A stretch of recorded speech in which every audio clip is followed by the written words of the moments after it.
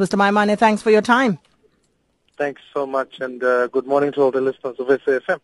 Now, Mr. Maimane, this is not the first time that the DA has had one of these jobs marches. Why this one today? What are you hoping to come out of this that will be different?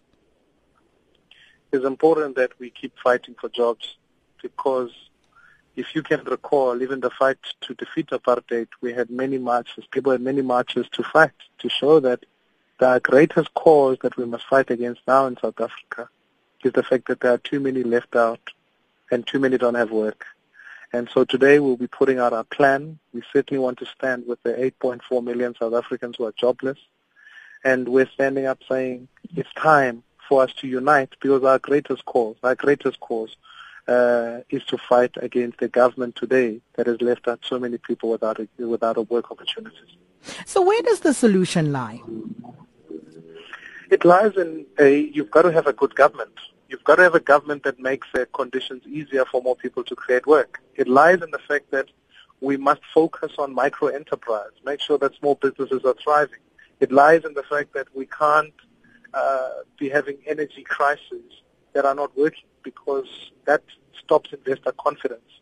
It lies in the fact that we must attract more foreign direct investment and also the retention of capital in South Africa. I mean, it's quite worrying that you have an expatriation of capital at the levels that it is, because all that will end up doing is making sure that we don't have investor confidence in South Africa.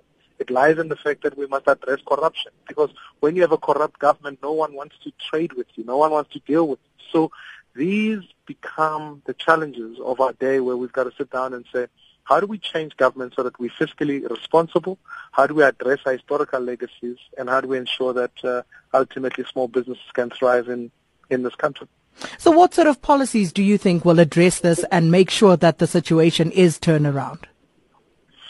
One is we need to be able to, we'll be looking quite intentionally on how do we manage our budget as a government. That's the first thing. The second thing is we've got to make accessible opportunities. So when it comes to the question of energy, we've always argued that we must diversify energy supply, make sure that our energy isn't just controlled in Eskom. Already Eskom are posing a risk to our sovereignty. Thirdly, we must make sure that when we talk about small businesses, that we have venture capital for small businesses. We must make sure that we give title deeds to all South Africans. Now, you might wonder why housing is such an important thing, because when somebody has got title, not only do you stimulate businesses around the sale of those houses, but it also ensures the fact that people can trade in their own homes and set up their own businesses, which is what we're seeing of micro-enterprise right throughout the townships. But furthermore, we must ensure that when we look at what laws, our heroes today must be those who create work. So I'm asking for legislation that ensures that it's easier for people to employ people, and we must give them the appropriate tax incentives. That's about making sure youth wage subsidies on the table, etc. So there are many policy positions that we've got to take that will ensure that we address that. The last one that is critical is the fact that for those who are seeking work, why aren't we making sure they've got better transport access to the city? Because our social legacy says to ourselves that poor people are living far from the city and too much of their money looking to travel into the city. And I'm calling for all governments to say, how do we make it easier, more possible, cheaper, affordable, and in giving people rides on our public transport system so that they can go searching for work and create work opportunities. Mr. Maimane, so where will this march be taking place?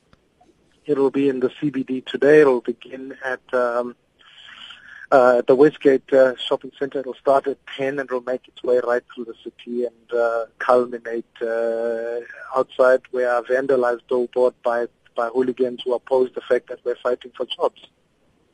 And how many marches are you expecting? We're expecting thousands of South Africans together there, in fact. So at this point in time, we want to pack out the entire city. Oh, thank you so much. Well, along the route.